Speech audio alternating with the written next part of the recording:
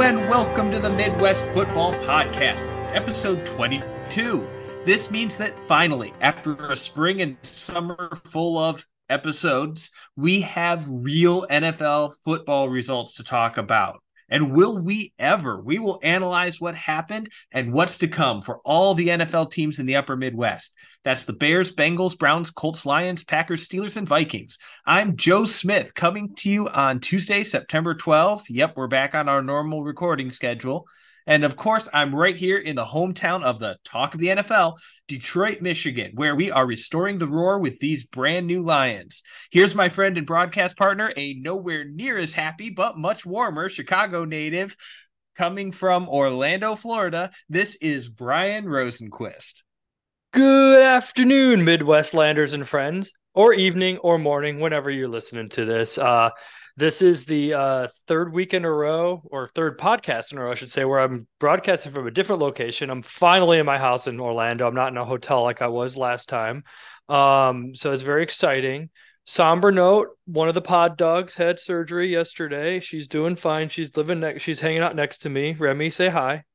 She just glared at me saying, leave me alone, but she's resting comfortably. And that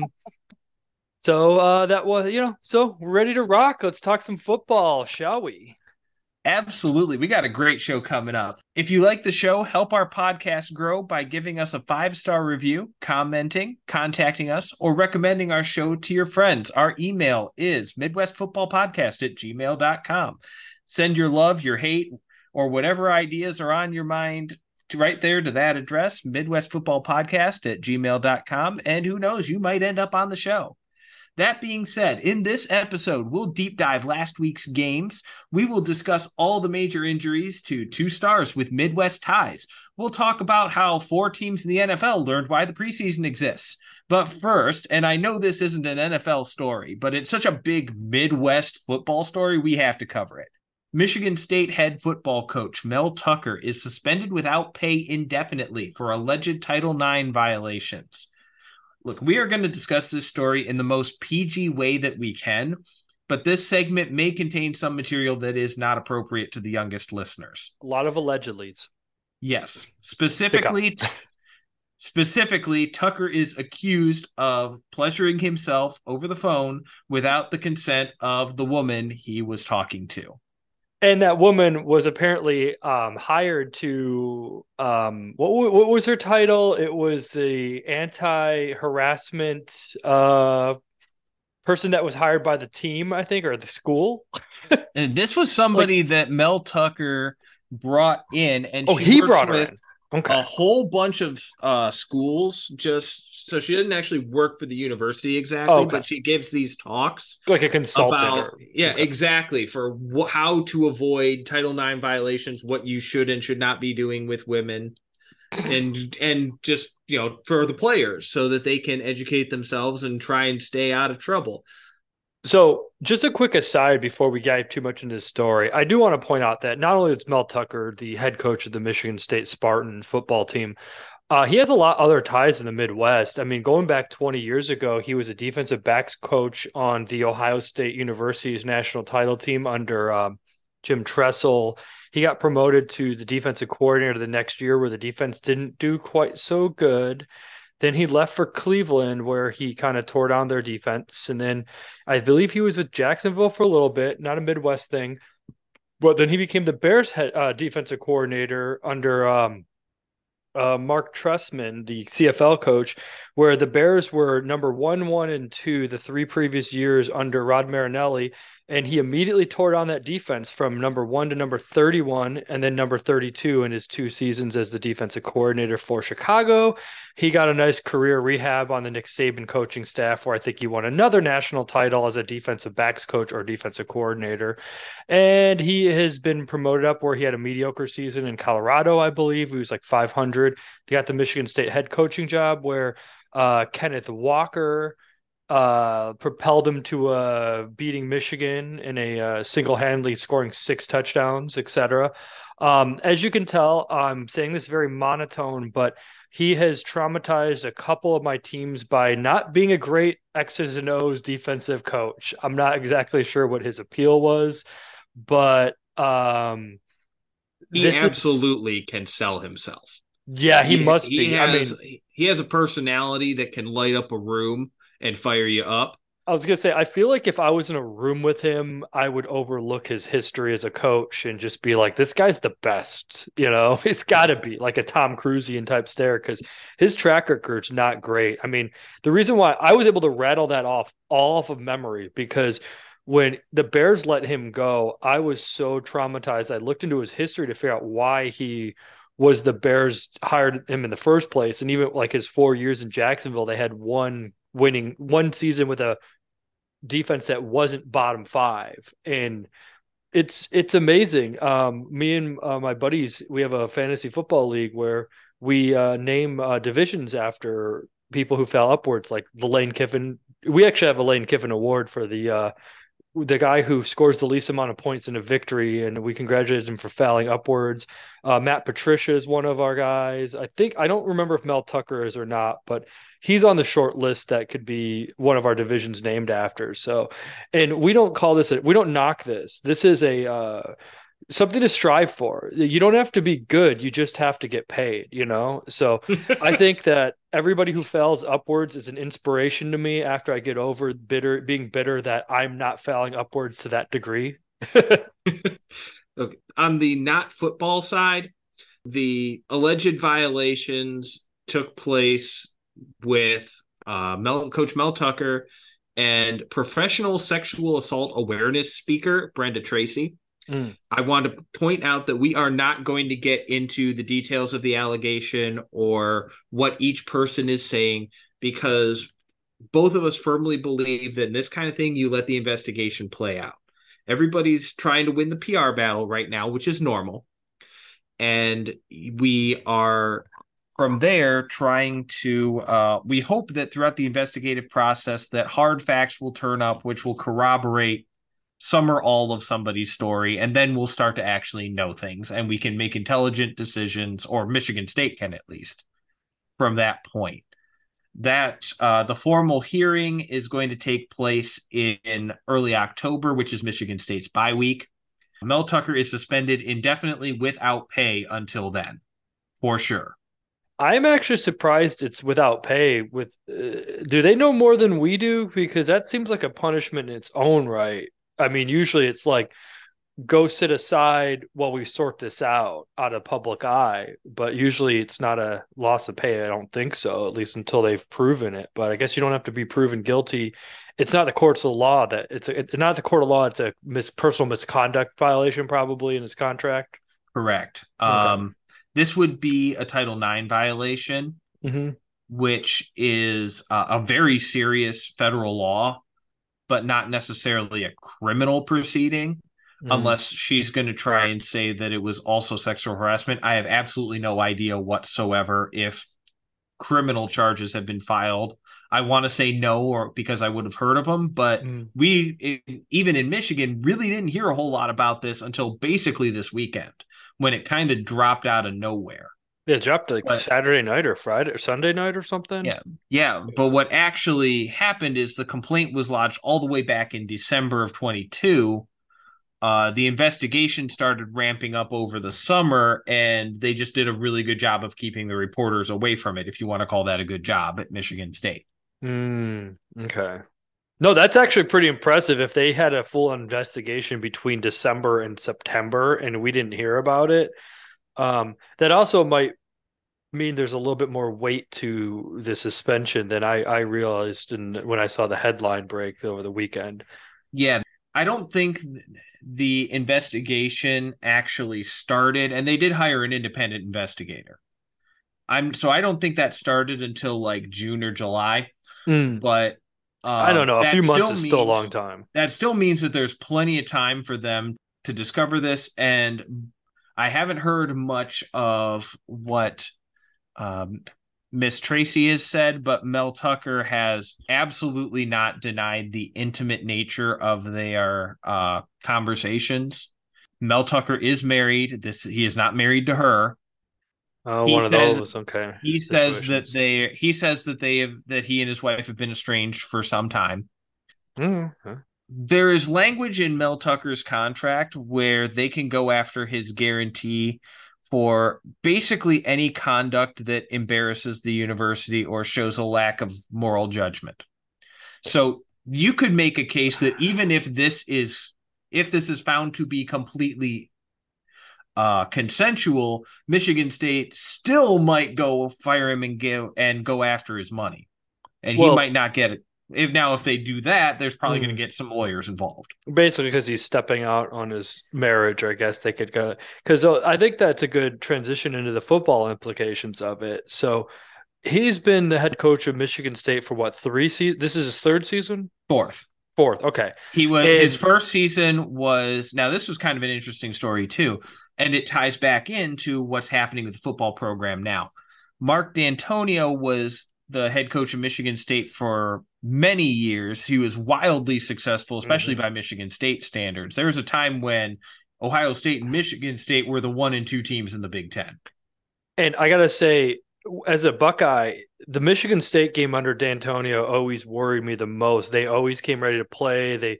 They're single-handedly knocked off the Buckeyes' repeat attempt when Ohio State had like Zeke and Michael Thomas and Joey Bosa and stuff. You remember that? And Oh yeah, he also made it to a Final Four. I think that was the same year. So they had a lot of success in that program. And I also want to point out that the aforementioned national title under Jim Tressel, D'Antonio was the Ohio State defensive coordinator, and the Buckeyes were a very defensive-driven team.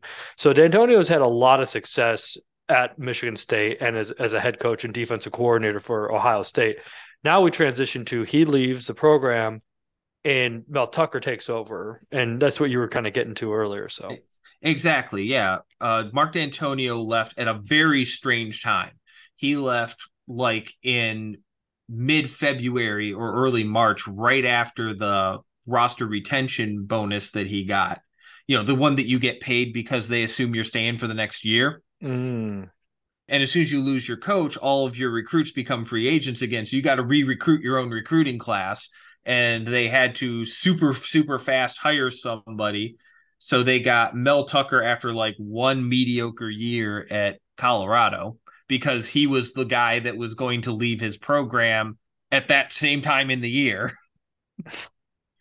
Um, and he got the gigantic contract. Like I think he's making over 9 million a year at Michigan State, which is Well, huge money for but them. he didn't get signed to that initially. I thought he had an extension to get to 90 million over like Yeah, 8 years after a couple seasons. And I think that's the what we kind yeah of wanted to get to was I don't think his first season was very successful or his last season, but in the middle they had that Kenneth Walker driven season where I think they were 10 or 11 wins, including beating exactly. Michigan. And that was when they gave him the extension. It was really hard to grade Mel Tucker because his first year he was brought in super late, and then it was the COVID year. So you Mm. could. This was also the year that Michigan State men's basketball was the number 1 team heading into the NCAA tournament that got canceled. So you could make a serious argument that no college athletics program in the nation was more hurt by COVID-19 than Michigan State because that Spartan basketball team could have won a national title. And the football team bringing in a new coach didn't get to practice with basically any of their new players. Okay, so I'm looking. I pulled up their last 4 seasons under Mel Tucker. They were 2-5 during the COVID shortened year 2020. Then they went to 11-2 last or in 2021. I think That that's when was they the gave him the Kenneth extension. Walker year Yep, where they won the lottery in the transfer portal. exactly. And then they fell back to 5-7 last year. So he's had 1 year where he won 11 games, and the other two combined were 7 games. Now they are 2-0 right now. But I mean, this is early season where I don't know if they Yeah. played anyone that's mattered, No, just like most teams. they're going to play Washington, the Washington Huskies this week and they need that game the way that the Lions needed the Kansas City game because Michigan State other than the one weekend in October of 2021 right after they beat Michigan, they pretty much haven't felt good about their college football team in the 4 years of Mel Tucker at least. Yeah, I'm looking at they beat Central Michigan and Richmond. so far this year. So whatever. I mean, Ohio State hasn't beaten anyone that matters like Yeah. Indiana. So But that's to not get casting back to stones. but looking at what is happening here, the allegations aside, Mark D'Antonio has now returned to the program with Mel Tucker on suspension as the associate head coach. He is helping Harlan Barnett, who is a very, very long term Michigan State assistant, one of D'Antonio's guys that he would have picked to be his successor. So Mm. you know you're going to get Mark D'Antonio's best at age 67 here to on this Michigan State team. And like I said, there's never a good time for these kinds of allegations against Mel Tucker. But if Michigan State stunk out the joint this year, they might have wanted to get rid of Mel Tucker after the season anyway. And he's got like 6 or 7 years of 9 million plus left on his contract. I'm not saying that they're looking for something as a way to get rid of Mel Tucker. I am absolutely not saying that. But I am saying that I don't think he's going to get a sweetheart investigation. I think it's going to be a true investigation. Well, I mean, based on, we're talking about the football ramifications. I don't think it's a coincidence that John Harbaugh or Jim Harbaugh suddenly learned how to coach as soon as D'Antonio stepped down, and suddenly all the recruits from Michigan all were funneled to Michigan instead of Michigan State. I think D'Antonio was holding back the Michigan talent by splitting it. I'm not saying that Harbaugh wasn't getting good talent, but now he's getting elite talent, and he doesn't have to battle his own state, so he can recruit outside of the state easier too. So I do think that, and also let's be honest, Urban Meyer stepped down at Ohio State too around the same time. So that those two coaching changes, I do think has helped funnel a lot of talent into Michigan's program. And I think that if someone like D'Antonio and his actual hand-picked guy come back, that could really pull some more talent back to Michigan State and cut into the Michigan and possibly Ohio State football programs when we see the Big Ten moving forward. There may not be a great time for this, but the idea of D'Antonio coming back to Michigan State, which is for sure, it's happening, has a lot of Spartan fans excited for the year in a way that they were not with Mel Tucker. Michigan State fans were in the realm of hoping for success, not expecting success. But from one painful story, let's talk about physical pain for two Midwest stars, starting with a very public, oh no, we suck again on Monday night. Aaron Rodgers out for the year with a blown Achilles. And the Jets won that game, but everyone's announcing their season's over because it's Zach Wilson time.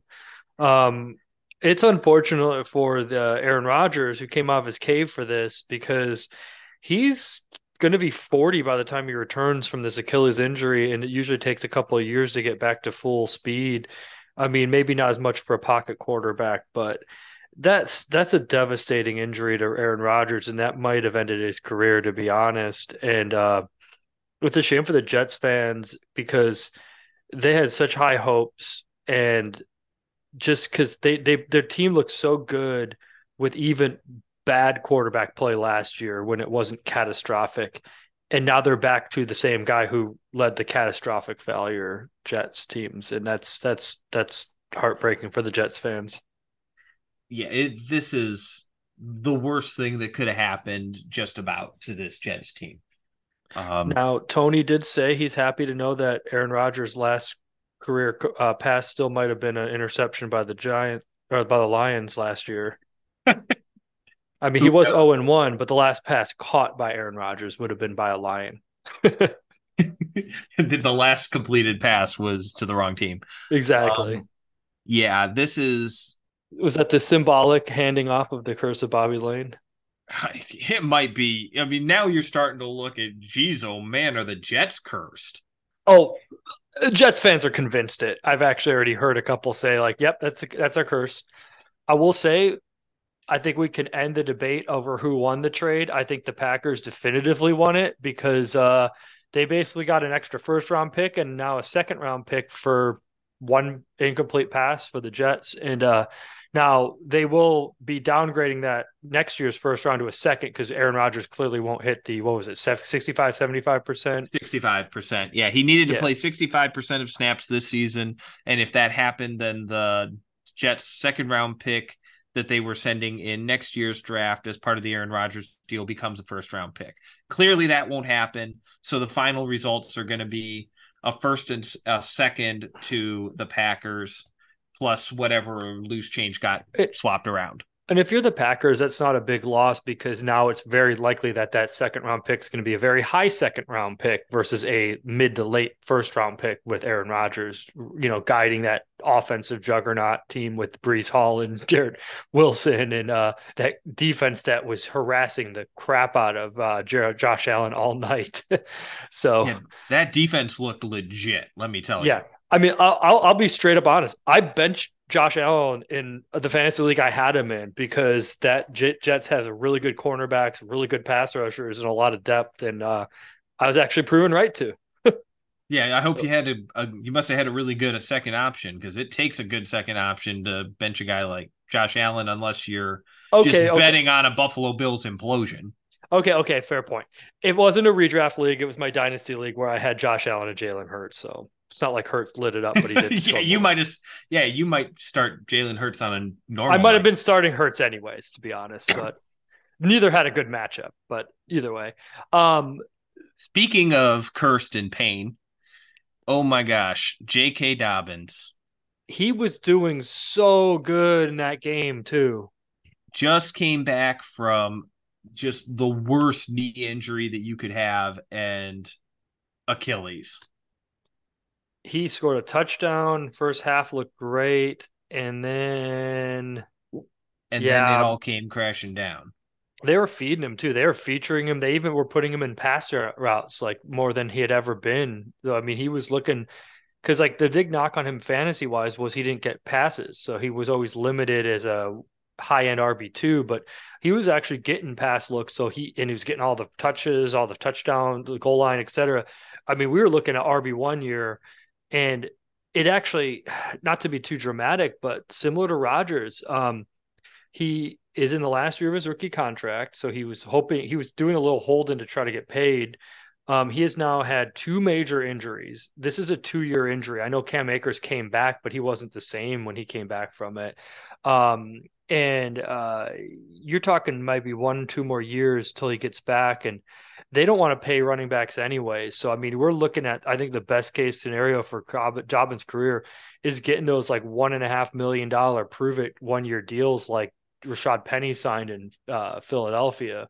Both very similar comp where he just has a lot of injury issues, but was really, really good, averaging 5 plus, almost 6 yards per carry when he played, but just can't stay on the field. And, he's going to be close to 26, 27 in 2 years. And that just makes me sad. Yeah, because he was, oh my gosh, he looked like one of the best running backs I'd ever seen come out of college. That I dude was couldn't averaging, wait to see what he did in the NFL. he was putting up over 6 yards per carry as a rookie. I mean, it was ridiculous. Yeah, Pour but, one out for my fallen homie. we do, from a fantasy perspective, it looks like they're going to try and replace J.K. Dobbins with a committee. I'm not sure any of the guys in there are worth owning unless you've got a very deep league where you have a ton of bench spots and you can just roster a guy or two for speculation because Yeah, it looks like it's going to be a three-way committee. promoting Melvin Gordon from the practice squad. Heard stories about them trying to trade for Jonathan Taylor, but I don't buy any of that. That's just hopeful thinking from fantasy guys. I mean, if they needed a Christian Watson in a second or Jalen Waddle in a first from the Miami and Green Bay, I don't see Baltimore topping that, to be honest. And Baltimore, last couple of years without Dobbins, has shown propensity to roll out a bunch of older guys that weren't very explosive in a committee approach. And I think that's the most likely scenario. So, Yeah. They haven't had the same kind of success with it that other, cheap committees have had, but they also don't have the offensive line that the teams doing that do. mm-hmm. transitioning over to starting to talk about week one, when I looked at what was happening in week one in the aggregate, as a whole thing, what Hmm. jumped out at me was the quality of play was very low. And there were a couple teams, Pittsburgh, Cincinnati in particular, but also the Seahawks and the Giants, that just looked like they were completely not ready to play football. I mean, we all saw the Giants on Sunday night. That game flipped fantasy football teams. I know I lost one of my leagues because I was up 35 points going into Sunday night, and my cousin had the Cowboys defense. So, Yeah. yeah, I mean, the Giants, I was shocked because I thought that their offensive line and defensive line were improved, but they got absolutely wrecked. Pittsburgh was similar. I'm not as worried about that because the Niners had one of the best defensive lines and then added Hargrave from Philadelphia, and the More on Pittsburgh. Pittsburgh when we start talking about the Okay. individual Yeah, games. I won't go too But far yeah, into it, but their defensive they address the offensive line, but it usually takes some time to get there, and that was a tough first week matchup. The Seahawks, though, they were playing well in the first half until they lost their tackles, and I think that's when the offense fell apart. So maybe they got blown off the field. Did you see anything different, or do you think no, they were I getting? think it was pretty early that it was going the wrong way, but Mm, okay. they weren't doing great, and then the wheels kind of fell off. Now, did they bench their starters throughout the whole preseason? I can't In remember. Seattle, oh, I don't Yeah. remember. So that was my prediction with Cincinnati was that they were going to start slow, as you call last week, and they started really slow. Now that being said, There's slow, and then there's deceased, which I think is what we saw in yeah, week one. and I'll just reiterate it. We can jump. I don't want to jump the ahead too far, but there's a stat that I heard why the Bengals start slow every year, and it's Burrow's rookie year was COVID, so there was no training camp. His second year, he was coming off an ACL tear, so he wasn't really practicing much. He was rehabbing. Last year, he had an appendectomy in preseason, if you remember, so he didn't get to Oh practice yeah, I much. forgot about that. And then this year, he had that calf strain where he was out for a month. So Burrow has never really gotten to practice with his team in the preseason, anyways. So He's 4 years. He has never had an NFL training camp. every different thing, exactly. So if you're a Bengals fan, don't panic. But I don't want to step on too much. We're going to go in chronological order for our week one reviews. Do you want to Yeah. get into that? Starting with, My last thought here before we get going here is I don't know what they would do, but I would really like the NFL to do something here that helps us address the quality of play week one. I don't know if they're going to make people do play guys in the preseason or what, but this was atrocious. And we had 4 or 5 different games where a team just got blown off the field from the first snap. and I'm glad you said that because that was a big water cooler conversation around work today, was how bad some of these teams look because they're getting rid of preseason more and more, and you're seeing more. They don't want to get injuries in the preseason, so now we're seeing all these injuries in the first week or second week, and um, I'm just going to step on a little bit, but like Watson and Dobbs for Green Bay both had hamstring injuries, and then Aaron Jones tweaks a hamstring today. That's three hamstrings on the same team, And there's something to be said for ramping up as you go, not just going.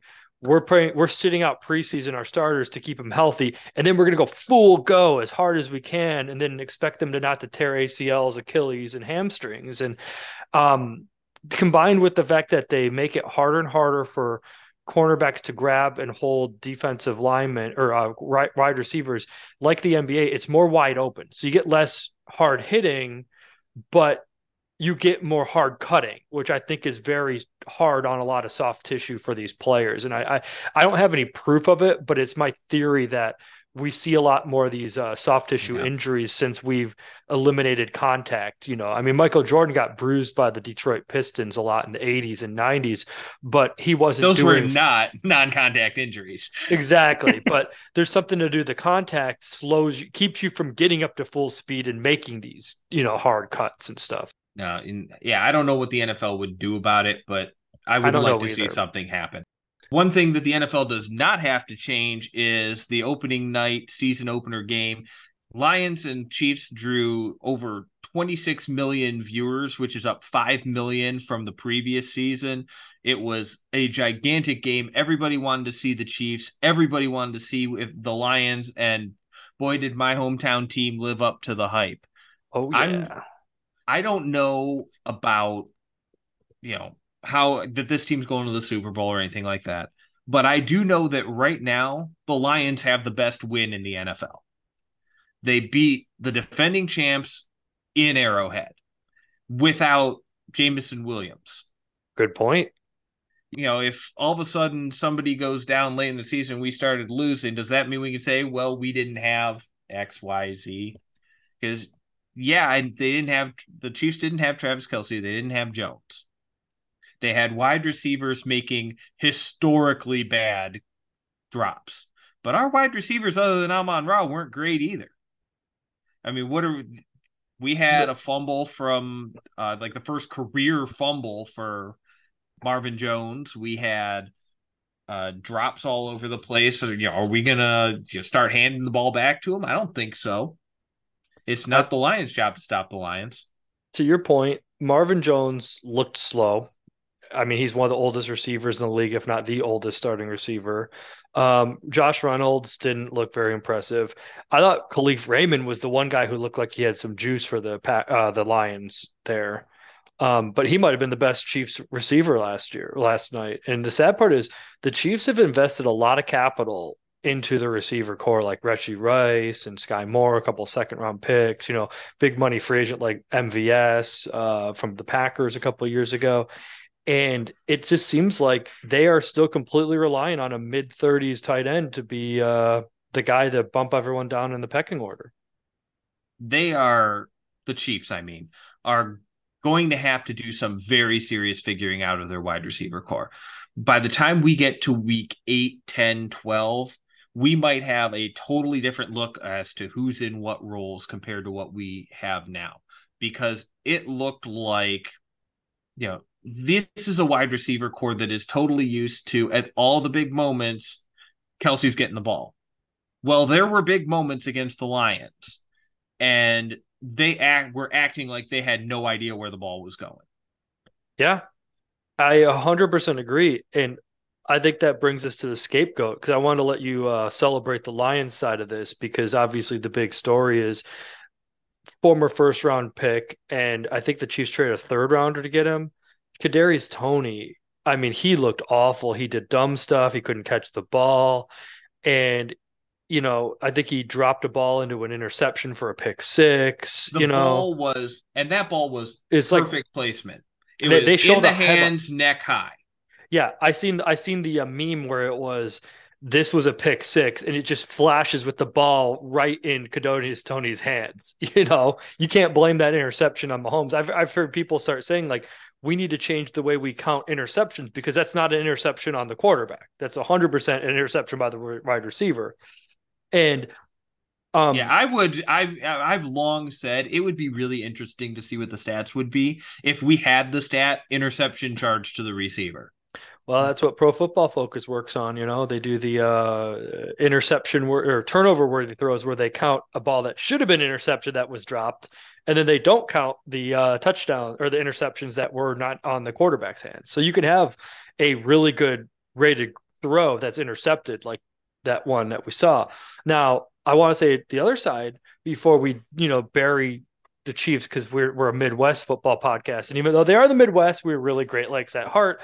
Um, the guy who intercepted that and housed it was rookie second rounder Brian Branch, who we thought might have been the steal of the draft. I thought he should have been a first round pick and was the best safety, and he looked the part. I mean that he was a hit the ground running as a rookie. Sam Laporta was like 5 for 5. He was one of the best rookie tight end premieres we've seen, catching 5 passes. Where I think the last like 4 seasons, all the rookie tight ends combined for like 5 catches in their first game. Now I think Kincaid and Musgrave added that later in the week, but Laporta looked great, and so did Gibbs.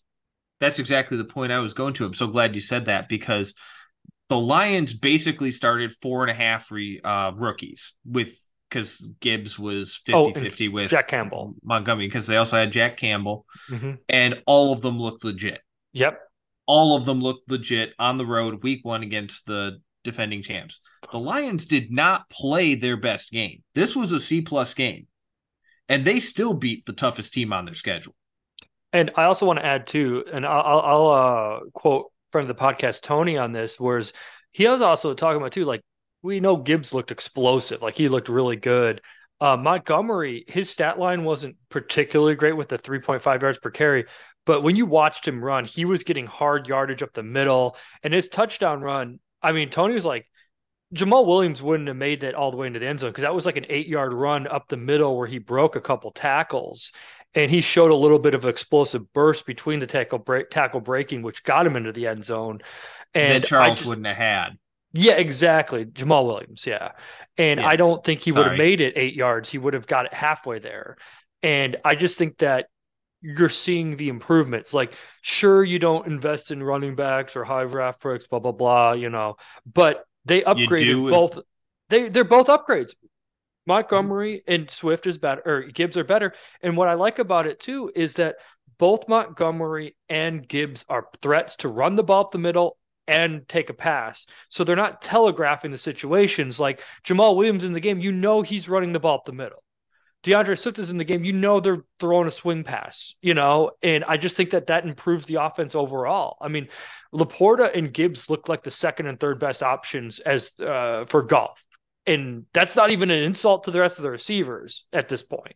They look good, but also the rest of the receivers didn't look great. yeah. I would Outside of Ramon. say I would say that with this win, the expectations for the Lions jacked up big time Mm-hmm. because there is nobody left on their schedule that I'm looking at and doing the whole, of the line, it would be nice if they win this one, but I'm not going to be too mad if they don't, as long as they're in the game. No. Yeah. At this point, I don't think it's enough for the Lions to make the playoffs. I Mm-hmm. don't think it's enough for this team just to win the division. I think this team needs to win a playoff game. I agree. And the Well, bidding for that starts at about 12 wins. mm-hmm. And I mean, I would put them as a top four NFC team. I mean, obviously Dallas and the Niners made statement games, and the Eagles looked rusty, but it was against, on the road against Bill Belichick defense, whatever they won. I As think the far as I'm Lions, there might not be in that pantheon, but they're at least I can't see anyone who's better than the rest at this as point. as far as I'm concerned, the Lions are the third best team in the NFC, and it's clear. Oh, who do you have them ahead of the three teams I Dallas, just who I named? see as a complete fraud. Oh, I like this hot take. Wow. Because let's examine what Okay. happened in that New York Giants game really fast, okay? Okay. The Dallas defense absolutely smoked a New York Giants offensive and defensive line that looked like they had no idea what day it was. Okay? So you had this Giants team take the field with basically a stud running back, a quarterback that we know needs protected, and no offensive line. Hey, Mark Andrews is one of the best tackles in football. Did he play? I couldn't tell you by the way they were sacking Daniel Whether Jones. whether he was on the field or not, he didn't play. That's fair. So, and what does Dallas do? They go on the playoffs and they choke. Why? Because all those awesome defensive plays that they were making. What's the strength of the Lions? Their offensive line. What's the strength of the 49ers? Their offensive line. What's the strength of the Eagles? Their offensive line. What is Dallas not going to be able to do the way they did last night? That's a fair point. Manhandle the offensive line. Yep. So that'd be So interesting. all of a sudden Okay. they're in a game and against any of those teams, and they're going to end up losing up front on possibly both ends of the football I against like any it. of those top three teams. Man, I hope Dallas plays Detroit in the playoffs this year. That would be fun. We could replay this because I thought you were going to go with the normal cop out route of just I don't trust Dak. So I like the bold strategy that the deep pass rush isn't as good as it looked Mika They've got. I Parsons mean, is pretty good. it's what Dallas has done for the last 20 years after they've spun their wheels. They've got a studs and duds team Hmm. on both the offensive line and on the defense, and that's Well, been their problem. so speaking of defensive lines that played really well, maybe they're frauds too. I don't know. But the Browns manhandled the Bengals offensive front and to a tune of a 24-3 victory over the Bengals, giving the Bengals another slow start to the season. I mean, we talked about, a lot of Burrows, but the Browns defensive line looked great. Do you think they're as good, or do you think they're gonna get Oh yeah. stuffed when they go into a okay? I think next we'll talk. I don't want to get too far into this, but We're covering this the game. Steelers might end up having played the two most bad, man That's mashing worst defensive matchups. lines in in the entire NFL in the Yeah. first 2 weeks Yeah. Nick while they are Bosa, rebuilding their offensive line. Nick Bosa and friends, followed by Miles Garrett and friends. Yeah, that's I mean, we were right. I mean, if Miles Garrett had some teammates like Dalvin Tomlinson and Zadarius Smith, suddenly it just gets scary. Did you see the meme? Not the meme, the video of Miles Garrett playing linebacker, middle linebacker, dancing, swaying back and forth to mess with the front, the guards and the center. He was just toying with them, and then he just went right up the middle and sacked the quarterback anyways. Like that's what was That's happening. wild. I mean, it Wow. was crazy. I mean, look it up on Twitter. It's a great clip. It almost looks like a joke. It's like those things you see like the Savannah Bananas do their little dance before they throw the pitch, like but at the NFL level against a team that was in the Super Bowl 2 years ago and the Final Four last year. I mean, that was pretty legit victory by the Browns. I mean, Seth's 15-2 prediction might be true if If their defense is that good, and if Deshaun Watson stopped skipping passes. He didn't look great. I mean, he had receivers that were there and he was missing them. I don't know if it's still rust at this point. He's had a full off season, but he overthrew Donovan Peoples-Jones a couple deep passes that were there. He underthrew a couple guys. He had one of the worst looking interceptions I've seen, although I heard that might have been tipped when he threw it. But um, Watson didn't look great. Chubb looked amazing. But Chubb was getting passing down work. So yep. I mean, if let's put it this way, if Watson, if he can just be not bad, I think Cleveland is a legitimate Super Bowl contender this year. I mean, their lines looked great, and so did their they're going to receivers. win So did up Nick front Chubb. against a This, lot of teams. The only fly in that ointment is their left tackle Jack Conklin going down. oh yeah, that was a brutal injury. His knee buckled, and it turned out we found out this afternoon it was a torn. He got the double. It was torn ACL and MCL, and The it is out for the season. the dreaded ACL plus, as they call it. So it's Yeah, not just an injury; it's a bad knee injury. It is going knee first into the wood chipper level of knee injury. yeah, that's a brutal loss, but and on the flip side, the Bengals might have saved some money because T. Higgins had like 8 or 9 passes thrown his way and didn't bring in a single one. So maybe they don't have to pay him $20 million a year to keep him. Just kidding. Oof. Yeah. That was brutal. But as I said earlier, Bengals fans, don't you guys start slow. Bengals will get there. Chase will have some breakout games. Burrow will get his groove back. Yeah. They're going to be fine. Yeah, Um, for the Bengals, just really quickly, it is not panic time on Bengals team or any of these players. They basically punted their preseason, as we said up front. So I'm not looking for to figure out what the real Bengals team is until like week 3, week 4. Same. Yeah. And also flip side too. We don't cover them, but the Ravens won, but I'm not I don't know. They had a couple losses in addition to Dobbins in their secondary, and I still think it's a battle of the Ohio teams. Now, I might be backing off my Steelers after their game, but we can talk about that later. But for now, let's head it south to the AFC South, where our one AFC South team actually held their own pretty well. The Indianapolis Colts kept it close against the Jaguars until a late breakaway touchdown by ETN to a tune of 31-21. Did you have any takeaways from this game? Yeah, Anthony Richardson definitely flashed in places here. Hmm. So now I don't know if people are hilariously overrating Jacksonville, which I strongly suspect might be the case because I was never in their cheering section. They were the new But shiny. Young because teams I always get thought better.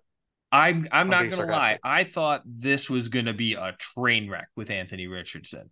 And yes, the Jaguars did eventually overtake the Colts.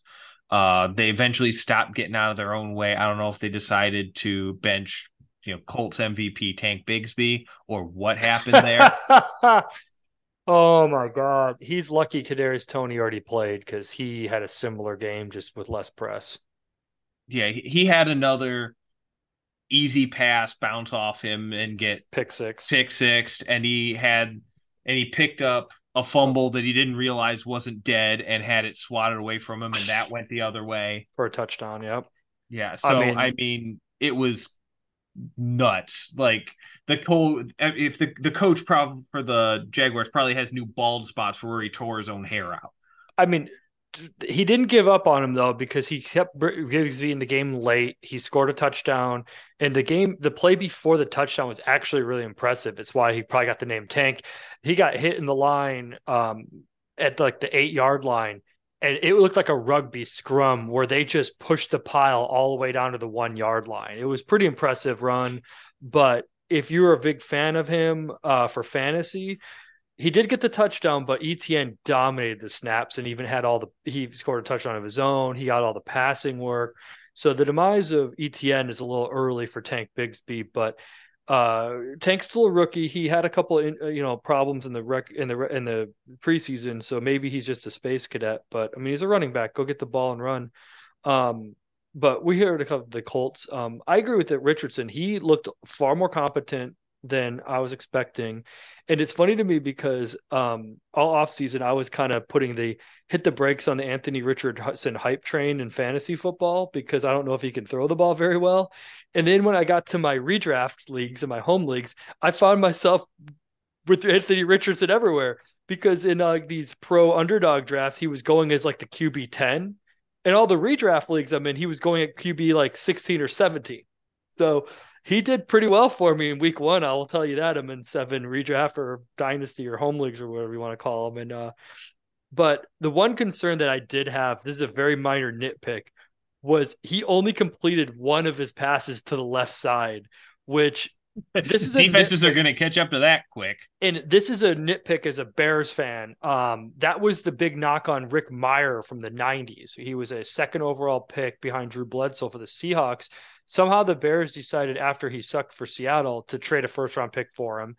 And it was a weird thing where the defenses realized he only read one side of the field. So when you go back and look at the old game films, they just flooded the offensive right, defensive left, and dared him to throw across his body the other way. Now I'd have to go back. I'm going to continue watching the Colts because Richardson is a fun person to watch and see if this is a drawn up thing or if he only looks to the right or if it was just a when in doubt, he's under pressure, he scrambles to the right, and that's where he's looking, which I think there's a good possibility of that because Which, if he's a right-handed quarterback, that's the side he wants to run through because ex- it allows him to better throw. exactly. And, he did If have a lot, you're, yeah, he lived for up to the his rushing upside. for for those of you who are not, deep on the film side, a quarterback that is running towards the side that they throw to, so a right-hand quarterback rolling right or a left-hand quarterback rolling left, can Cool. very easily throw without setting their feet as long as they're throwing to the same side of the field they're heading towards.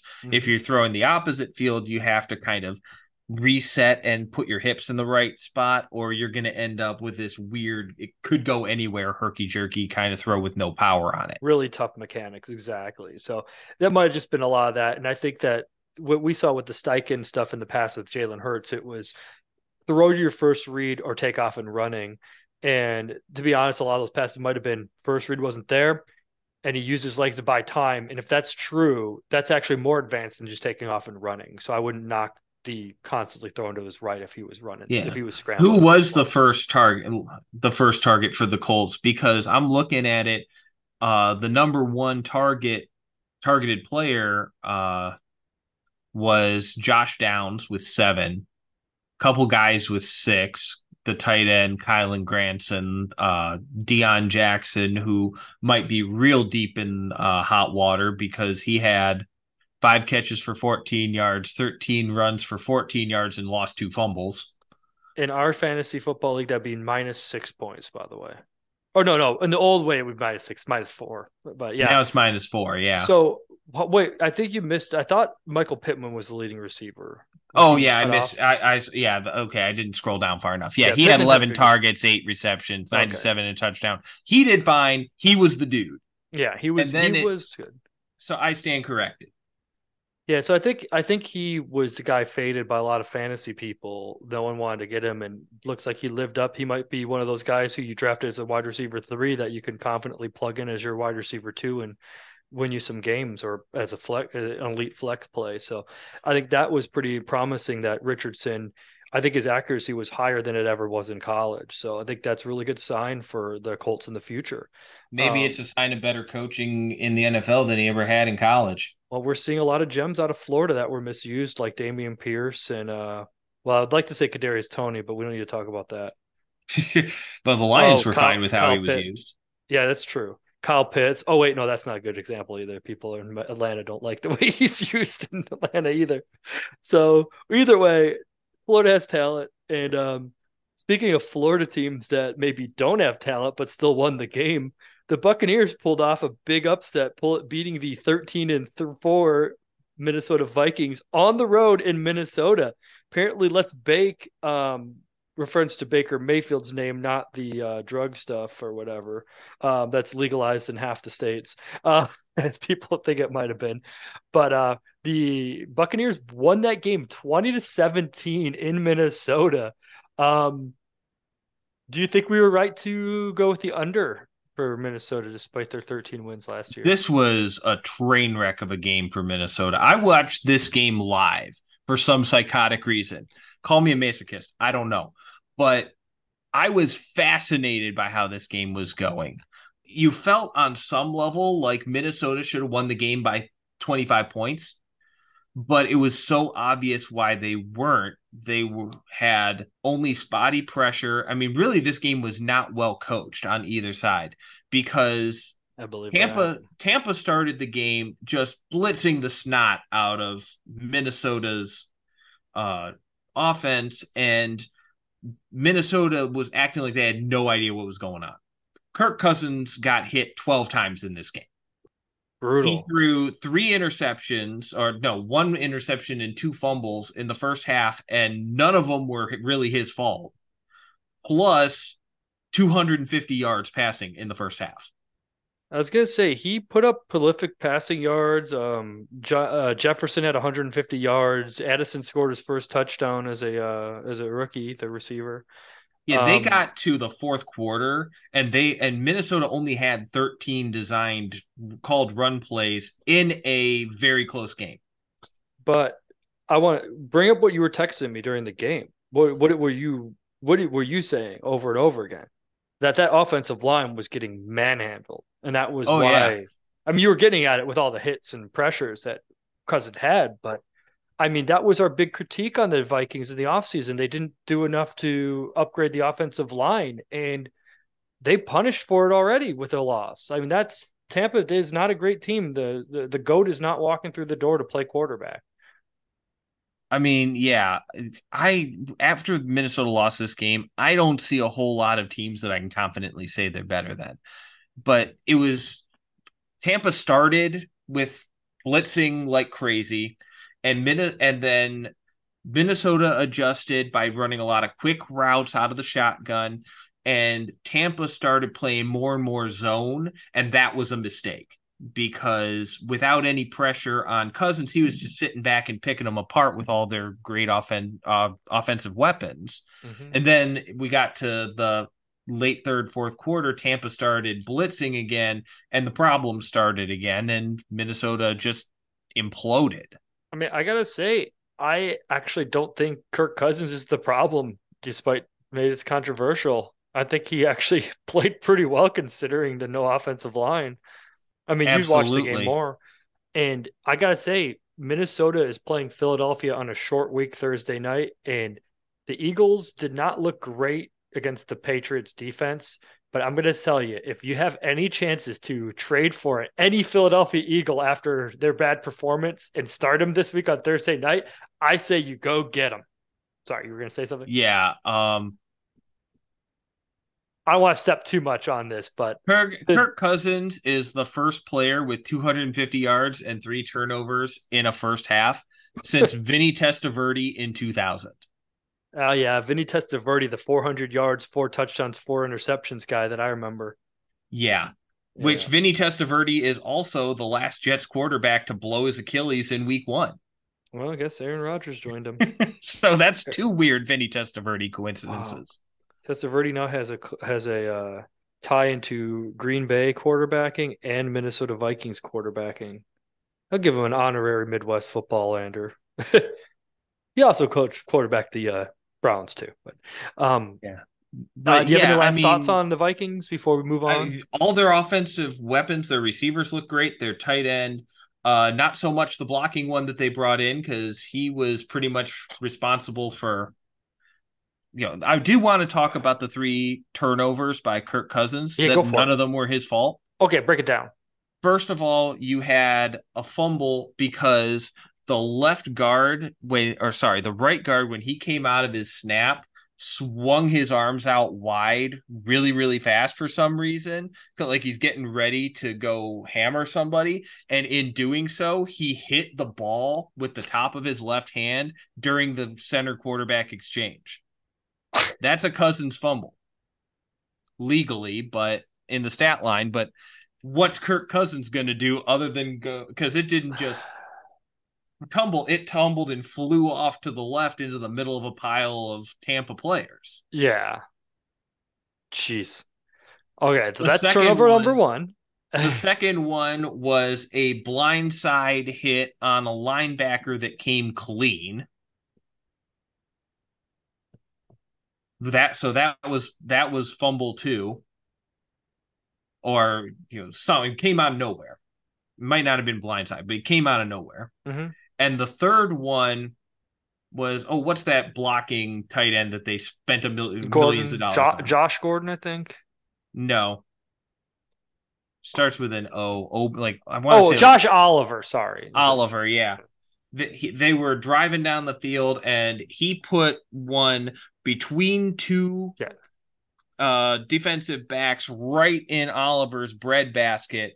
And either the safety or the corner, I'm not sure which, literally ripped it out of the guy's arms as he was backing into the end zone with the other guy holding on to him and started running the other way. It was not an interception, which is what it officially went down as, so much as larceny.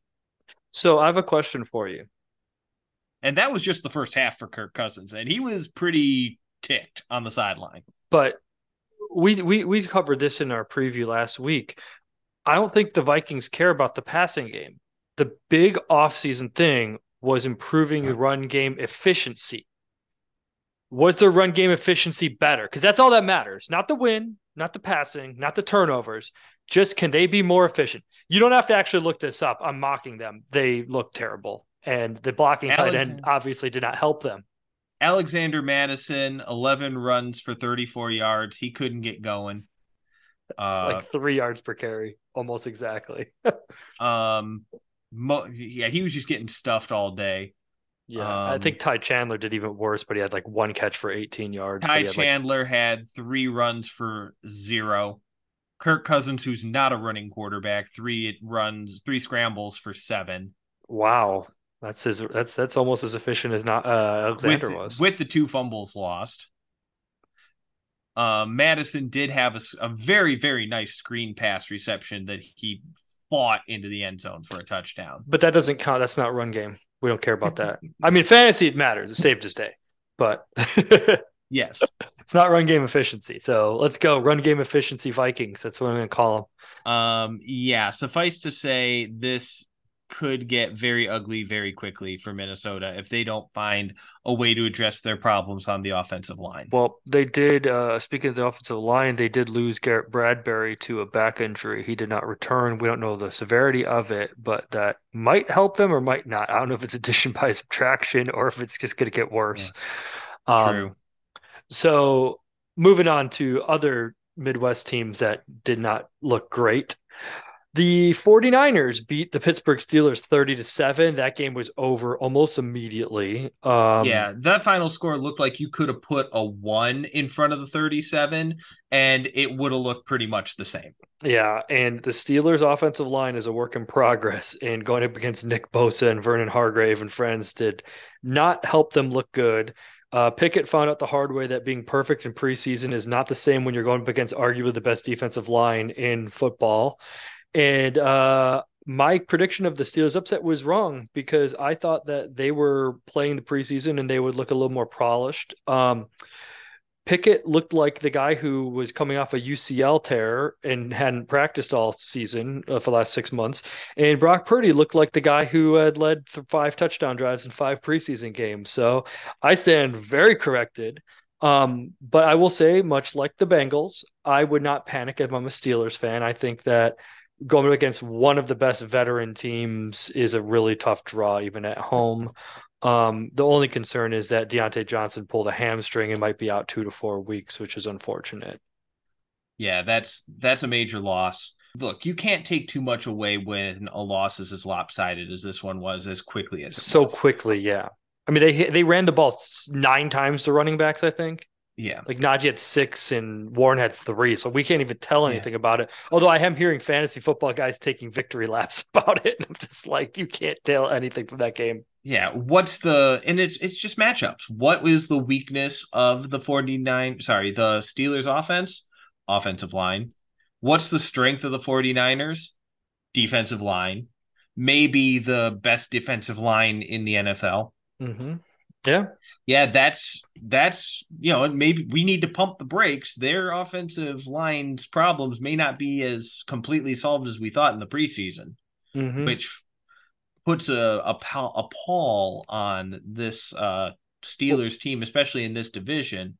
And it Hmm. may not get any better next week either. But this is another one that give it till week 3, week 4. And I'm going to say too, people like the Bears, the Steelers, the Jaguars, and there's one team I'm missing. They all drafted a right tackle in the first round, and we go, "Good job, you addressed your concern." But you can't count on a rookie in his first game ever just solving your problems. It takes time, so don't give up on the Steelers line. They've addressed it. I think these things take time. They did gel. The rookies get better, and I think that they're in good shape. A silver lining was Allen Robinson looked like he's not washed up. They moved him into the slot, and like Larry Fitzgerald and some other guys who we thought were washed up, looked like they shed some new light into him. And Calvin Austin looked pretty good in relief of Deontay late in the game, but that might have just been prevent garbage time. Yeah, I would also say that Pickens had some nice passes that were not just deep balls. So he looks like he's building his repertoire. Some nice highlight catches out of bounds that didn't count, unfortunately. But That one too. But yeah, I was looking at some of the not highlight stuff yeah, also that came early enough in the game that things were still in contention. and After Fryermuth. Oh, before I just said, okay, this is burnt toast and I'm out of here. But yeah, yeah, but unfortunately, Fryermuth injured his chest and left early, but he did catch the one touchdown for 3 yards, which makes him one of the best fantasy tight ends of the week with his 6 points, 6.3 points, which is kind of funny to say out loud, but that's true. yeah, it was not a good week for tight ends. There was a lot of we're not ready to play football games, and there was a lot of weather games, and that does not add up to a lot of passing. A lot of them are stayed, and a lot of tight ends are asked to stay in and block when there's situations like that. And you just had a lot of scratches like Kelsey and Andrews. So the big victory for tight ends were the people who faded tight ends, at least for week one. On to the last game of the slate for week one. It was the Bears versus the Packers. The Packers won 38-20, and it was And a I felt like beatdown. I felt like I needed to do a wellness check about 3/4 of the way through this game. Hmm. Well, so I didn't want to talk about it when you texted me about it, but I got to say it's an interesting a couple days later hearing people talk about what a beatdown and drubbing it was because anybody who says that didn't watch the first half. It was two very different games. The Bears looked way better in the first half, despite trailing 10-6. The problem is that I'm not sure the Bears are as well coached as we'd like to think, and maybe that's just they're young, but they had two field goal drives that kept getting like bad holdings or dumb penalties would kill the drive and settle for a field goal. They opened the game with a fourth down conversion attempt on a play where even the announcers showed that the formation tipped off that it was a quarterback sneak, and the Packers just jammed the center right from the start, more so than you would even do it when you're normally expecting a drive. And that set up a short field where Aaron Jones looked great. He had a great run, and it set up the Dubs pass. But and then the next few drives, the Bears defense actually looked really good. I remember I almost texted you like, wow, the Bears actually look like a good defense. All those lines paid off. The linebackers look good. The secondary is looking good. Even Ndakwe had some negative yards, tackles, and a sack in the first half. And then the Packers' field goal drive was a short field because the Bears were pinned in their own end zone when they punted. And it was one of those Madden drives where I think uh, Jordan Love was like 1 for 5 on the drive, but it was enough to pick up the first down, get him into field goal range, and then he took a sack for right, promptly. It was literally a 3rd and 18 where they kicked the field goal. So like the first half, like it was one of those weird games where the Packers were winning, but the Bears looked better. And this is the concern that I have for the Bears when you go back to last year is they're halftime adjustments were clearly non-existent because they got no pressure in the second half. Their offensive line looked terrible. I don't know what they did. Obviously, maybe the Packers just had good adjustments. But this goes back to last year where I saw a stat from I think it was Professional Gambler on Twitter, Warren Sharp. He posted that the Bears led the league in offensive scoring in the first drive, and they were one of the worst teams the rest of the game. And you kind of saw that where Fields looked like Justin Fields from Ohio State. He was like 9 for 10 and start the game. And then in the second half, it was awful. Like it was just awful. Like, I mean, they deserved the loss. I mean, the fact of the matter is that 38-20 beatdown was almost entirely the second half, which I don't know if that makes it worse because that was the most recent game played. So I don't know if you have any comments on that because I've been taking up the whole time Yeah. on this rant, but Well, this is your team, so I led the Lions. You get to lead the Bears. I've been saying all the way through that this year's Bears are a year behind last year's Lions. mhm. Last year, the Lions opened the season with a loss to the Philadelphia Eagles that we didn't know we're going to be good. And it was close. It was like 38-35. It takes a young team with a lot of new pieces time to gel. So I would say the same thing that I would say to the teams that didn't show up in week one, although I don't think that was the case here. Give this team time. This is a young squad. The Lions ended the season, 8-2, but in order to get there, they had to start 1-6. And to your point, I think there's some parallels between what we saw Chicago and Pittsburgh, where they were both young teams that were expected to take a step forward, and they both had really good preseasons. And I think that they let the preseasons get to their head. Like, I mean, Fields and Pickett looked like they could be elite quarterbacks based on the preseason alone. And I think that was a reality check that they needed to go through. And we'll see how they respond to it. And to be honest, and if you're a Packers fan, you've already bought your Super Bowl tickets because obviously they're unstoppable. They have a third Hall of Fame quarterback in a row. Jordan Love's stats looked great. And I will say, watching it, I don't want to poo-poo it. I wasn't super impressed by the first half, but obviously he rallied in the second half and was way better. I mean, he was like 75% completion in the second half, and he even had a weird play where they had a fumbled snap and he hit Luke Musgrave deep, but Musgrave fell over and lost a touchdown. But um, I'm very curious to see how it goes forward because the Packers might be legitimately good, the Bears might be legitimately bad, and we don't know. But they're both young teams, and if I'm Green Bay, I'm happy that they still own Chicago. If I'm Chicago, I'm just same old. crap. I mean, I'm already seeing the phone call ringer ringtone that says possible fraud with a picture of Justin Fields. So we'll see how it goes. I mean, I'm not ready to write him off yet. yeah. So let's then start looking ahead to next week with our game previews. And this segment we call One More Thing, where, yes, we're going to pick these games, but we're also going to look at one aspect of our team that we want to look at in close detail that will tell us much more about what's going to happen with our team going forward.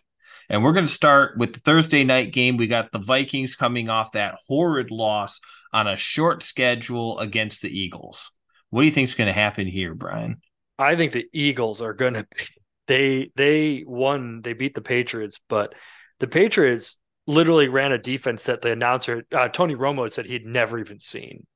The Vikings defense is not that advanced, even with Flores. And what I'm looking to see is can the Vikings offensive line, who got manhandled by Bucks, hold up against Baby Rhino and friends with the Eagles? Because I don't think this is an easier assignment, to be honest, on a short week. And this could be ugly on the front. I mean, I actually fear for Kirk Cousins' safety. I want to see what the back end of the Vikings can do against the Eagles receivers because we know the Eagles have two very good receivers. We know that the Vikings are not the best pass rush team, and the Eagles have a tremendous offensive line. So those corners are in for a tough fight here. And how well they're able to stay with AJ Brown and Devontae Smith will go a long way towards deciding not just what happens with the Eagles, but also what happens the rest of the year with this defense. Because I think the Eagles are going to hammer the Vikings. I don't think the Vikings are going to win this game. But if the back end shows up well, then they've got a chance for a lot of the rest of the season. Mm-hmm. If the back end is getting hammered by the receivers, look out. This Mm-hmm. could be a top five pick kind of team. But it will also be a fantasy friendly game, probably. So start your guys. Make sure you set your lineup early, guys, because that game's Thursday. Yep, absolutely. I But think we both said our win. I think we both have the yeah, Eagles winning, so we don't have to go through we that. both think that this is not going to be a terribly competitive game for 4 quarters.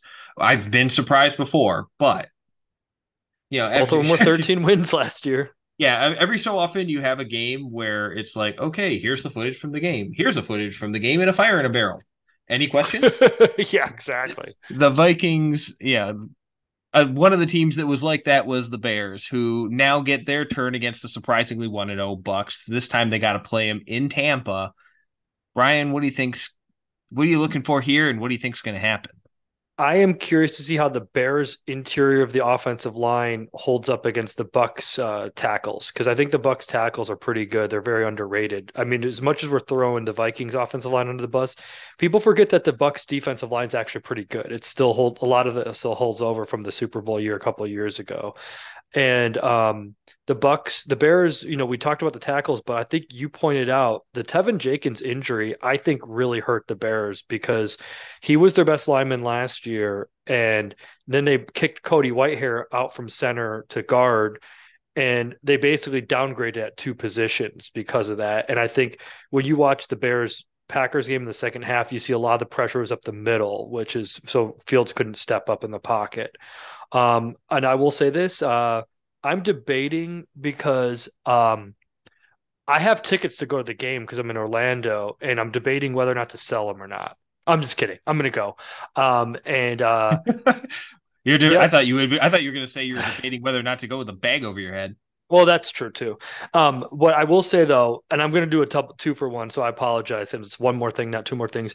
The other thing I want to see is how the Bears do against the Bucks compared to how the Vikings did against the Bucks, because I think that it's not the best process, but I do want to see if the Bears can handle the Bucks in a way that the Vikings couldn't. Because if the Bears come out angry and adjust from the loss to the Packers, then I won't be nearly as disappointed as I was last week. But if they come out and they lose like the Vikings did, I will say the Bears might be a front runner for the Caleb Williams and Marvin Harrison sweepstake, because despite everyone thinking the Cardinals, the Bears have two first round draft picks and the Panthers didn't look good either. So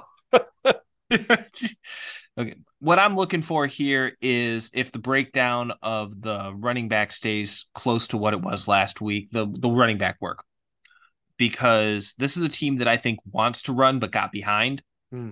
And this has the lookings of a four-way committee running. Oh, with There Fields, yeah. were with Fields. Fields had 9 rushes. Khalil Herbert had 9. Deontay Foreman had 5. Roshan Johnson had 5 and a touchdown. Uh, Johnson also had 6 catches. Foreman had 2 catches. Herbert had two. Herbert had 3. Oh, three, my bad. I'm Yeah. looking right at it. On 5 targets. So, I mean, what is going to happen with these running backs? That's what I want to find out, because I also feel like if they get that figured out, then Hmm. that's going to be a whole long way on a game that I really feel like the Bears should win. And if they don't, then alarms are going to start to go off.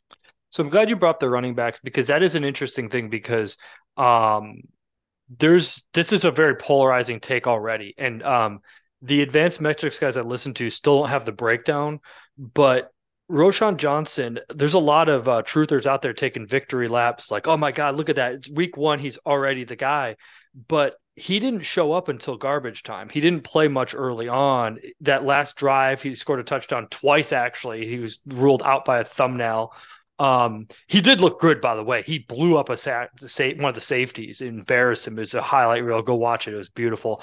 But he was still third in the depth chart coming in, and they'd had a lot of Foreman, they had a lot of Herbert early on, and I'm curious to see what, to your point, what will it looks like going forward because he might have played well enough to earn the spot over Foreman or Herbert, but he also might have just gotten a lot of play because it was the end of the game, you know. So either way, it was fun to watch, and that's a great Yeah. point. Worth. Even so, Khalil Herbert out rushed him 9-5 and was playing when the game was competitive. Hmm. Yeah, and So he looked for good the early. He looked so great in the first drive, by the way. So for those of you that are doing your Roshan Johnson victory lap, hold your horses. He's still 5 rushes for 20 yards in garbage time. Yeah, and I Khalil still, Herbert, of course, had 9 for 27, which is awful.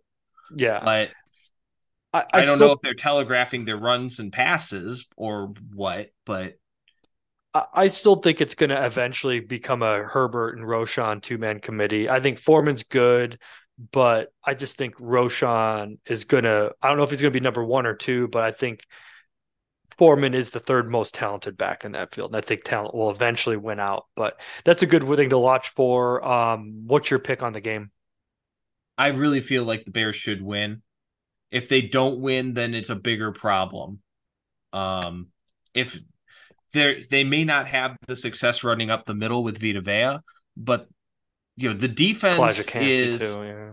Yeah, well, Cansey was down and out for part of. I don't know if he's still going Oh, to be my injured bad. next Okay. year, or next week. But Okay.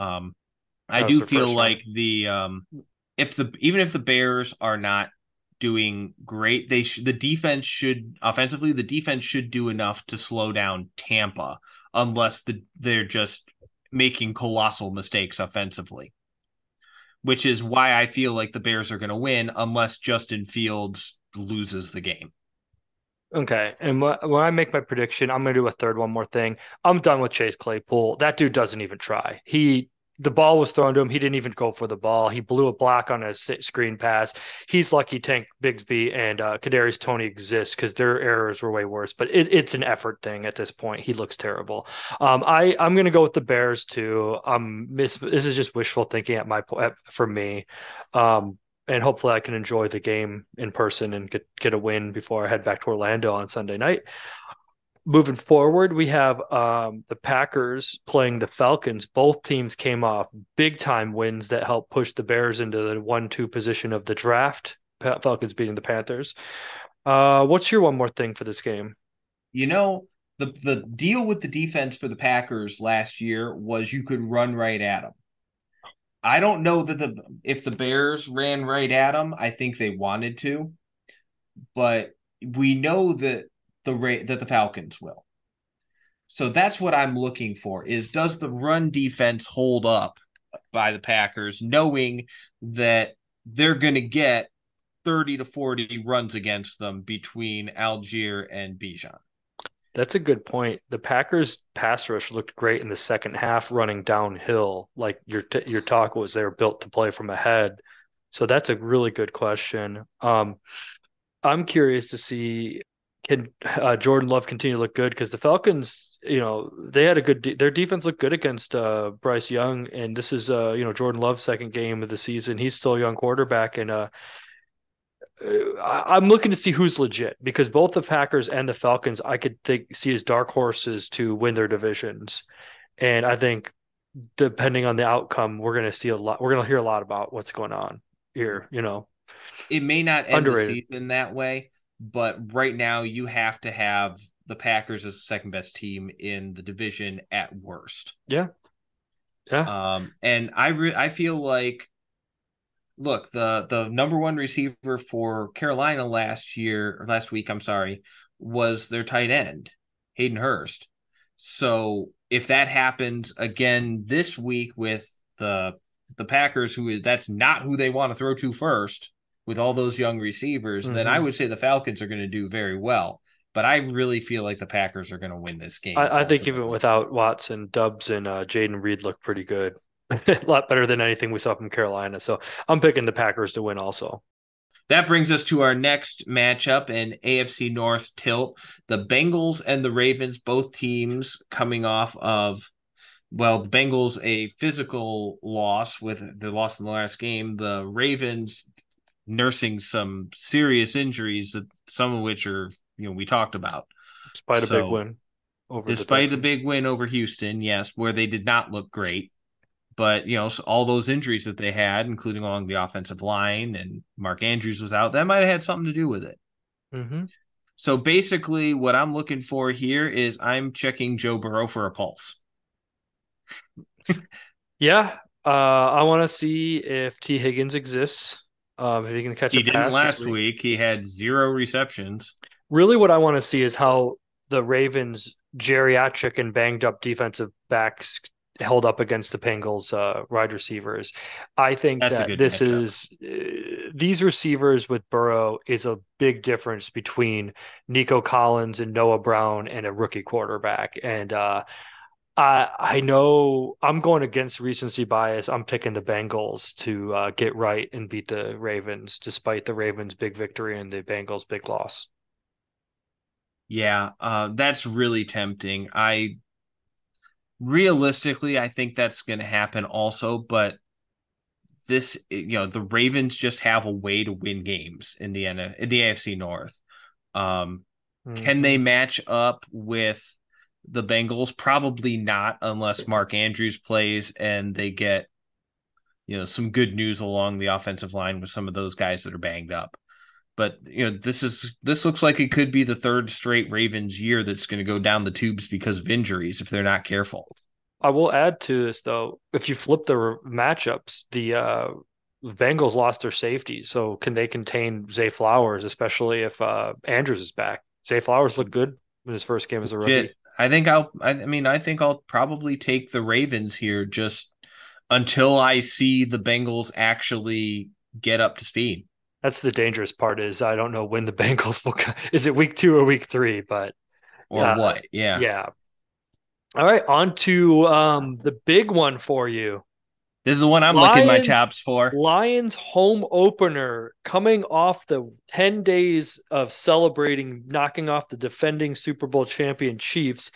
Seattle, the home of the 12th man with his loud stadium, it might find out that the Lions fans in their dome might be the loudest fan base after 6 years of pent up wanting to win and hope being crushed, and the bank. 6 years, try Oh, I said 30. 60. I meant to say 60. Six Yeah. decades. Yeah. So, what are you looking for with the Seahawks versus the Lions this week? I'm looking for the number of false starts on the Seahawks Oh, because they've got both of their tackles probably out for the game. The Lions fans are through the roof right now with how happy they are. They were selling out preseason games and cheering like it was the regular season. I'm not going to lie. So you better bring your noise canceling headphones to Ford Field and to me, this is a game the Lions are going to win comfortably. I mean, to me, it's just a matter of how much are they going to cover or not. Well, so I love that you said false starts because you combined two things that I was thinking about and I couldn't decide. I was going to say how good Aiden Hutchinson does against the backup tackle and how loud can the decibel level get? Can they break the records that went back and forth between Kansas City, ironically, and Seattle? So I think the Lions will be looking forward to beating them and taking the decibel levels from both of those, or that decibel level records from both of those franchises. Um, but yeah, so I do look forward to seeing how Hutchinson does against this offensive line because he looked great last week at terrorizing Mahomes. I actually sent a text to my buddy last week saying that Mahomes' offense looked like the Bears last year, where Mahomes was just on the run under pressure and nobody was getting open. And I think that says a lot about the Lions' defensive improvements. So I'm going to go with That that. being said, the wide receivers for the Seahawks, DK all day, Lockett if he's healthy, JSN. Jackson Smith, Jigba are a lot higher caliber than what we got from Kansas City. But at the Yeah. same time, Geno Smith ain't exactly Pat Mahomes. Yeah, exactly. I mean, Geno Smith is going to get brutalized if he gets that You were much talking pressure. earlier about the Pro Football Focus looking at quality Yeah. throws that are actually intercepted versus Yeah. bad throws where nothing bad happens. Hmm. And Geno Smith last year actually led the league in throws that should have gotten picked and weren't. So Mm. he had a lot of luck bounce his way last year to get those numbers. I gotta say, this is a big game for you because you in the preseason predicted Geno Smith was going to be one of the worst, and he looked bad last week. And the Rams were supposed to be one of the worst defenses outside of Aaron Donald. Geno Smith, by Didn't the look that way, way. Geno Smith was a sub 60 PFF grade, in case you're wondering, last week. So, yeah, that could get ugly against the defensive line and Yeah, everything that's going south. I am as comfortable picking this game as any of them. And I I will also cannot take the normally say Lions. that for the Lions. Yep, I will also take the Lions for this game. Yeah. Finishing off So the early games, we have the Colts looking to build off of their quality loss to the Jacksonville Jaguars. This time they've got the Texans, which is a team that on paper most people have as being much more beatable. Do you see a different result this week? So what I'm looking for is this is a cop out, but the two rookies. We had the second overall pick and the fourth overall pick, both playing day one starters. We got CJ Stroud versus Anthony Richardson. And I'm curious to see who does better. Now that since I pulled up the PFF grades, uh, I talked about Geno Smith being 59.2. He was the 20th best. CJ Stroud was 55 in his first game, but I thought he had some moments. Anthony Richardson was a 49 grade. So they both have a lot of room to improve. I will say that. That being said, Joe Burrow was 43 and Daniel Jones was 41. So, and Oof. Bryce Young was 31. So, don't take this as hating on these rookies. They was their first game, and it'll be interesting because I think this is going to matter for the AFC South for the future. This could be a future rivalry. Two young quarterbacks, and I'm looking to see who can progress: Anthony Richardson or C.J. Stroud or both. Yeah, I am actually going to look at the Colts defense here because I want to see we kind of expected the Colts to, you know, not really be all that competitive in game one, but they were because they were getting big plays defensively. Thank you very much, Tank Bigsby. That's probably not going to happen. So we're going to get, I think, a more accurate picture of what the Colts defense can do against in a competitive game environment. And I'm very fascinated to see if the Texans are moving up and down or if the Colts are slamming the door or where we are in between. Yeah. Um, I I think. Oh, go on. Go ahead. I was just going to make my pick. Do you want to finish your thought? No, that was my thought. I was basically going to say I think I'm going to pick the Colts here because I feel like they just have a more complete team than the Texans right now, who are in Mhm. year one of pretty much a total rebuild.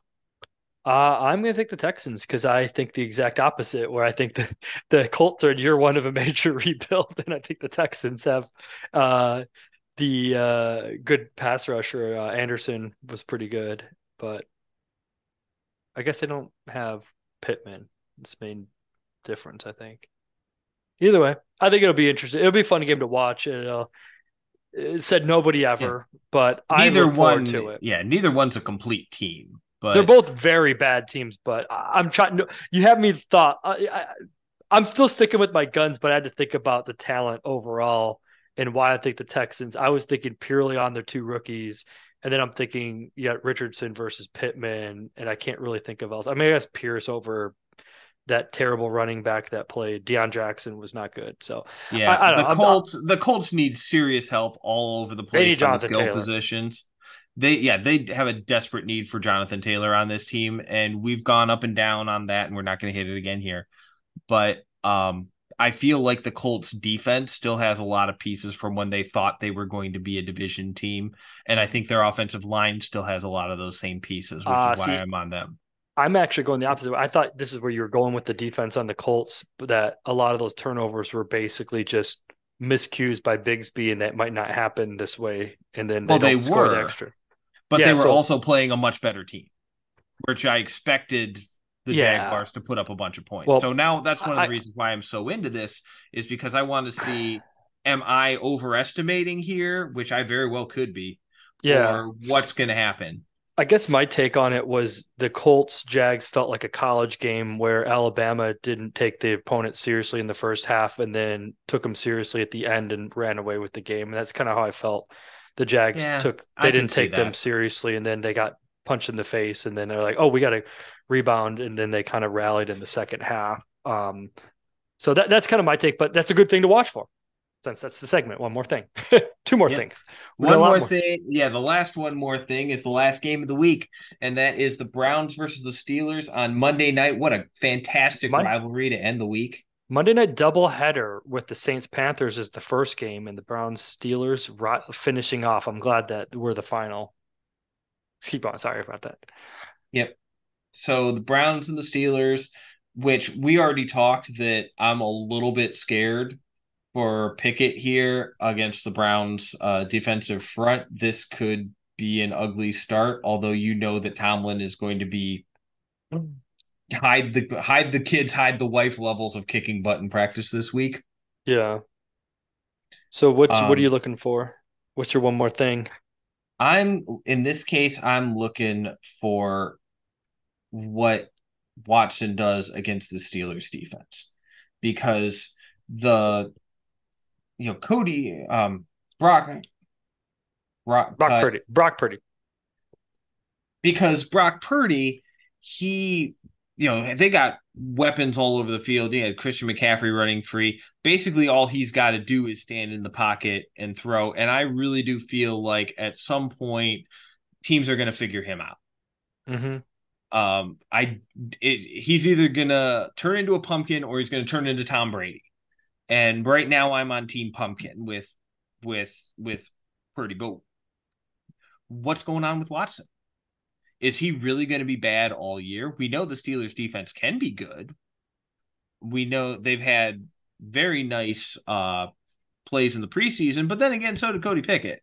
So I really want to see where the reality is with the Steelers defense versus the Deshaun Watson quarterback play and see if he continues to make throws or if the Steelers make plays or what's going to happen here. So I strategically wanted you to go first because that was one of my one more things I could have gone with. The other one is I want to see if Kenny Pickett can rally and do better against an equally scary front with Myles Garrett coming at him instead of Nick Bosa. Can he adjust and do better than he did last week, or is he going to fall apart? To be honest, both quarterbacks and how they handle TJ Watt and Garrett, I think it's going to define a lot going forward because TJ Watt and Myles Garrett aren't going away from this rivalry, and these guys are going to have to be used to this. They're going to have to be used to trying to win ugly games. I am going to pick the Browns to win. I think that without Deontay Johnson, I think they have a more complete receiver core, and Nick Chubb is the best running back in there, and I think the secondary is really good for the Browns too. Yeah, I feel like the Browns right now are what the Steelers want to be.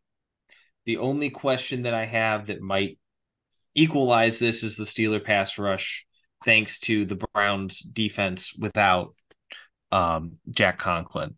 But Offensive line, I yeah. don't Yeah, but I don't think that overwhelms all of the other areas of the roster where the Browns are better, basically, unless, like I said, with Chicago, unless the quarterback comes out and loses the game.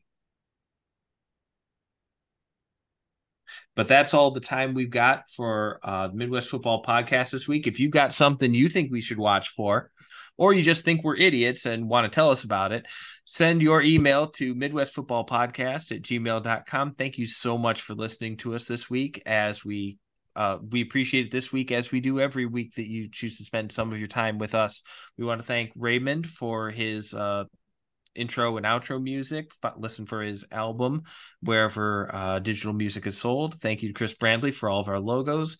And one more time, give us a 5-star review. Recommend us to your friends. Talk to us. Do all those things that can help us make the show bigger and better for you going forward. But right now, it is time to take it into the locker room for the fifth quarter. We will see you later. I miss you already.